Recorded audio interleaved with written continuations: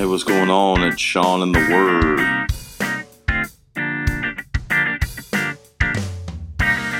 Hey, God bless you. This is Divine Exchange number 3.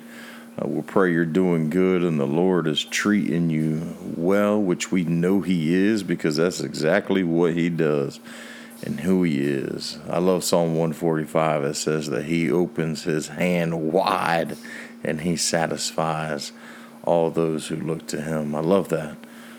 So today we're going to talk about the divine exchange, really part 3. And when I'm talking about divine exchange, I'm saying that the Lord Jesus came to live our life and die our death so that we could have His life. It's an exchange of sorts. You know, your garbage, my garbage, our trash for heaven's reward, heaven's treasure. And I love that because it's powerful to try to understand that Jesus doesn't just want us to be forgiven and saved and brought to heaven. Jesus wants to do something inside of us and give us what we need in order for us to fulfill the great commission of revealing Him and bringing His name, fame, and greatness to the nations until the day comes where He will return and collect His bride. And so when I'm talking about divine exchange, I'm talking about the Lord radically changing your life. This process of sanctification, that impartation of holiness, and that journey of the Holy Spirit removing the dross and giving you the treasure. And I love that. And in 2 Corinthians 5:21, Paul talks about this. Paul says, He made Him who knew no sin to become sin on our behalf so that we could become the righteousness of God in Him, which is Jesus. So what Paul is saying, Paul said that Jesus knew no sin. He had no sin, but He became our sin so that in return or in exchange, He can give us His righteousness. And this is exactly what Isaiah's prophecy about the Messiah and this particular ministry of the Messiah speaks about. In Isaiah 61, verse 3, the prophet Isaiah, under the influence of the Holy Spirit, says that the Messiah, the ministry of the Messiah, is to grant those who mourn in Zion, to give them a beautiful headdress instead of ashes, beauty for ashes, the oil of gladness instead of mourning, the garment of praise instead of a faint spirit, that they may be called oaks of righteousness, the plant in the Lord, that He may be glorified. What is implied here in speaking about the people of Zion, the children of Zion, they're mourning. There's the people of God. They're in mourning. They're hurting. They're looking for a move of God. They're in need of a work of God. They can't do it on their own. So the Lord's Messiah is going to come, and He's going to take some things off of them and in exchange give Him what He has for them. And one of them, it says, comfort for mourning. He's going to exchange beauty for ashes. He's going to exchange joy instead of sadness, garments of praise instead of a spirit of despair or heaviness or fainting. This is what Jesus does as a child of God. It doesn't necessarily take place at one time event, but in our journey with Him, He begins to give us an exchange. He begins to deal with our heart. Hey, you're struggling with this. Hey, you are laden with that. I want to take that from you. I've already paid the price. I've already dealt with it. I've already given you victory. All you need to do is accept it. I want to take that from you, and I want to give you what I have for you in exchange. There's nothing greater than that. Jesus came to live our life, die our death, so that we can have His life and His resurrection for eternity. And He did this. The Messiah did this with great joy. And so that prophecy in Isaiah about the Messiah blows my mind because it says that the Messiah did it with great joy, the exchange that the Messiah is offering. Even though it would cost Him everything, He did it with great joy. Even in the book of Hebrews, it says that, even the cross set before Him, he endured it with joy. He encountered what He had for the joy set before Him. And here in Isaiah's prophecy, he says to bestow on them. And I love that translation because that word bestow is something, it has like almost like a beauty contest or a beauty pageant, and the winner of that beauty pageant, they get something bestowed on them, a award, and it's done with great joy. And so the imagery there is that he has great joy in giving us what he has for us.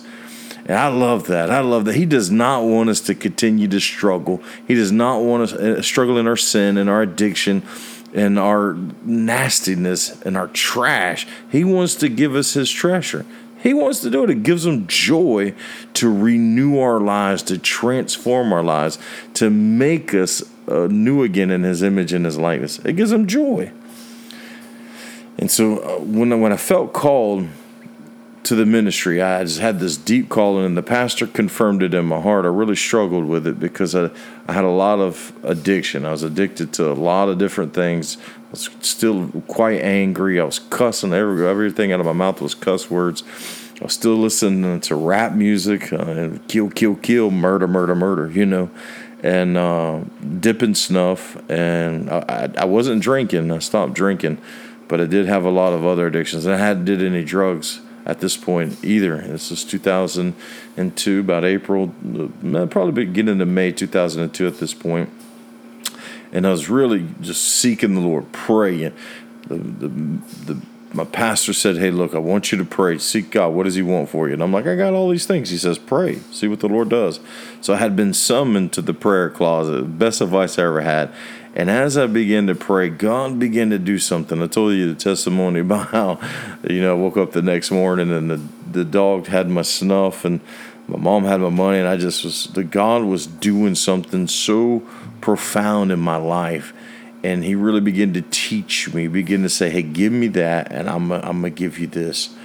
And this really transformed my life. One of the things was dipping snuff. I really was praying. I tried to quit. I was tried everything. I would put toothpaste in my mouth. I'd carry a thing of toothpaste with me, and I would just keep my mouth clean all day long. It was crazy. I tried gum. I tried everything. I could not quit dipping, and it would just make me miserable and want to hurt somebody. And I just kept praying. I said, Lord, you know what? I'm just going to let you do it. And one afternoon after church, it was a Sunday afternoon, we went to my sister's house, and she made us some sandwiches. We were eating, and I jumped in my pool with my nephews, and out of the blue, my nephew was probably around 6 years old. He looked at me, and he says, Uncle Sean, that means you're not going to dip no more. And I mean, out of the blue, and I'm like, well, what do you mean? He says, you're not going to dip no more. You're going to stop dipping. And I just really believed at that time that the Holy Spirit was using my nephew to speak to my heart that, hey, God was wanting to take this from me. And so I went to church that night as a Sunday night church, and out of that night, the pastor was preaching from James chapter 4, verse 7 through 9, and literally changed my life. He says, submit yourselves then to God. Resist the devil, and he will flee from you. Draw near to God, and he will come near to you. And the Holy Spirit, again, had spoke very clear to my heart that night and told me, Sean, I've already paid the price. I've already fought the fight. I've already taken your bondage. I've already taken your chains, and I am willing to give you freedom. I'm willing to give you deliverance. You don't have to wage war against the enemy. I've already overcome him. All you have to do is resist him. Come near to me, get what I got for you, and resist the enemy. Boy, I said, I was so simple. I said, man, basically I'm a new person. I don't need to have to try to do all these things, to try to combat the cravings. I just need to say it's already taken care of and receive what God has had for me, what Jesus paid the price for. And I'm telling you, I had never, since that day, I have not craved Copenhagen, dip, tobacco since. It was the most remarkable miracle that I've ever experienced in my life at that time. And to explain this a little bit more, Jesus was speaking in John chapter 8, verse 33 through 36. I want to kind of unpack this to you a little bit. And Jesus said, they answered him, we are Abraham's descendants and have never been slaves to anyone. How can you say that we shall be set free? And Jesus replied to them, very truly I say unto you, everyone who sins is a slave to sin. Now a slave has no permanent place in the family, but a son belongs to it forever. In verse 36, so if the Son sets you free, you will be free indeed. And what took place in my life that evening, was freedom. I have been in bondage to sin. I have been in bondage to addiction, not just in that area of being addicted to tobacco, but there was a lot of addictions that I believe, even cussing. I was addicted to cussing, addicted to anger, lustful, a lot of things that I began to apply this particular area of my life where I was in bondage and chains and captivity to sin. I applied this. Resist. It's already, Jesus has already paid the price. Whom he sets free is free indeed. Jesus tells us that if we are to come to him, if we're to draw to him, if we're to say, take this and give me what you got, he says he'll set you free. And when he sets you free, you're free indeed. Well, how does that work?